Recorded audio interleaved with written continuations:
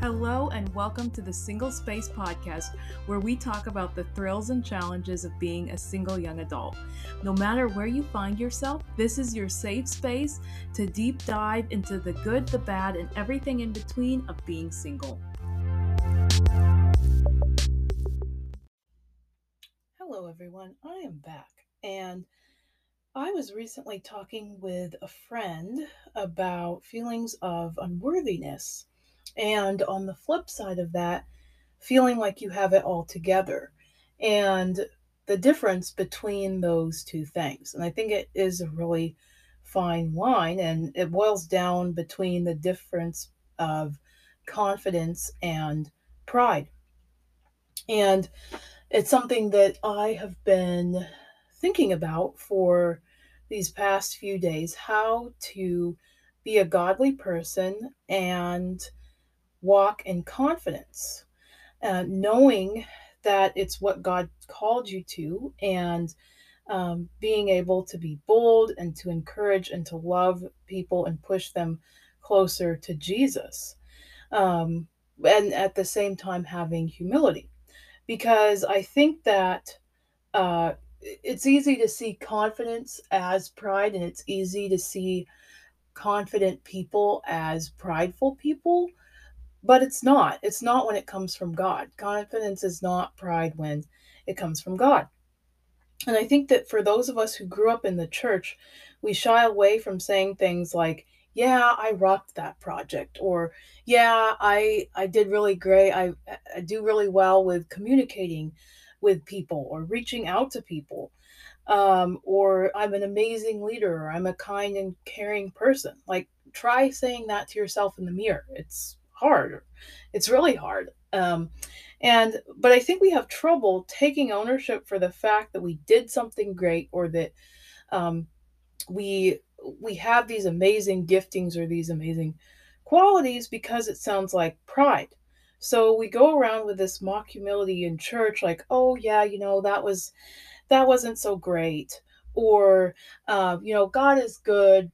So and so really should get the credit for that, when the truth is, God gave us those accomplishments, not so we could boast, but so that we could use those talents He's given us to bless others. And the point is that we should use that. We should use those giftings and skills that we have to be able to serve others, and really to be able to take ownership of that and step into the things that God has called us to, or the things that God has gifted us with.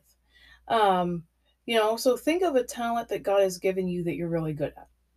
God calls us all to something, and I think He makes it easy for us to discover what that something is, by our skills, because those are what come naturally to us, and we typically enjoy them even if the outside environment isn't enjoyable. So, for example, I love to write and I love to teach others, and I always have. Now, I don't necessarily love the time constraints of meeting deadlines, whether that was in school or um, in work, or sometimes to get these podcast episodes like out the door.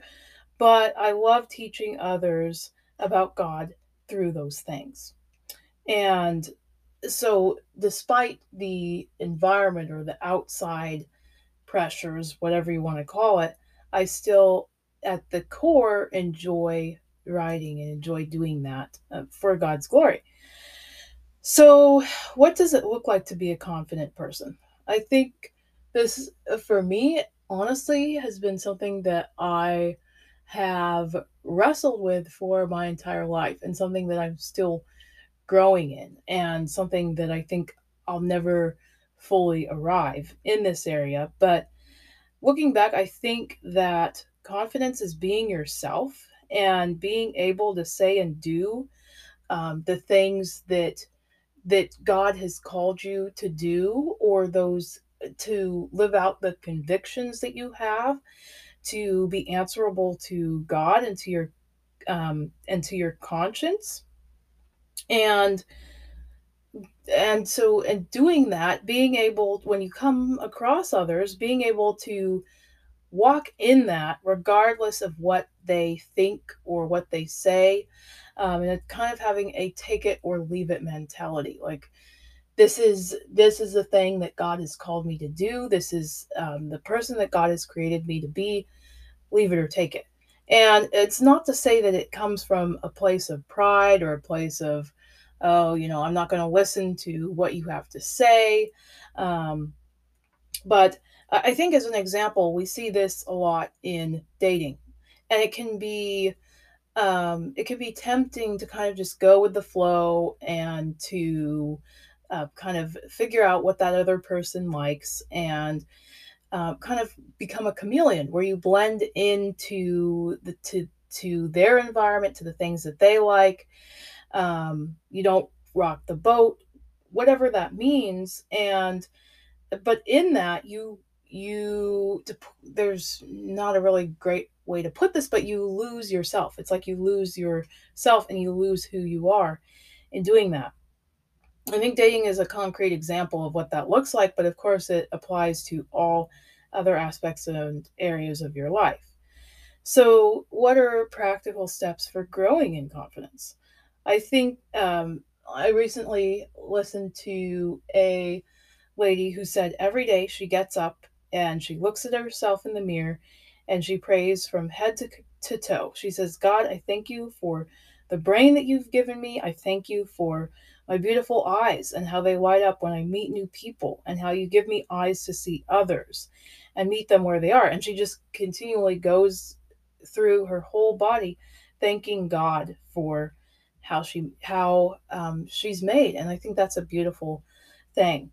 I also think that confidence takes time and repetition, and it means setting boundaries for yourself, which is a really hard thing to do for yourself and for others, and sticking to those boundaries no matter what. I think it also means having encouraging voices in your life when you don't believe your own voice. And I've been so blessed by those at work, in my friendships and relationship, who are able to encourage me and see the things that God has put in me, even when I don't see those things myself. I was recently encouraged to do something I didn't believe in, but I had someone say to me, I'm so proud of you. You can do this, and you wouldn't have been chosen unless others thought you were capable. And that was just such a encouragement to me and a blessing to me. And so I think it's really important to have those voices in your life. And I think the other thing in how to grow in confidence is to simply do the things that God has called you to say yes, to speak up for others, to stand up for others, no matter what that looks like, whether that's in work, whether that's with your friendships, in relationship. Um, just being able to do those things and realizing that when we are becoming more like Jesus, it's part of that process called sanctification. And it simply means that we're growing to become more like Jesus. And it's something that takes a really long time to do. We're never going to fully arrive. But I think when we do that, as we become more like Jesus, we're able to see more of his nature and more of his character. Obviously, confidence is a characteristic that Jesus has, that he's given to us. And I think as we do that, we're able to grow more deeply in love with Jesus, which at the end of the day is the ultimate goal. Hey, thanks again for listening today. My heart with the Single Space podcast is to encourage just one person in this moment of life we call singlehood. And you can do the same by sharing, downloading, or following the podcast, or by leaving a review. See you next week.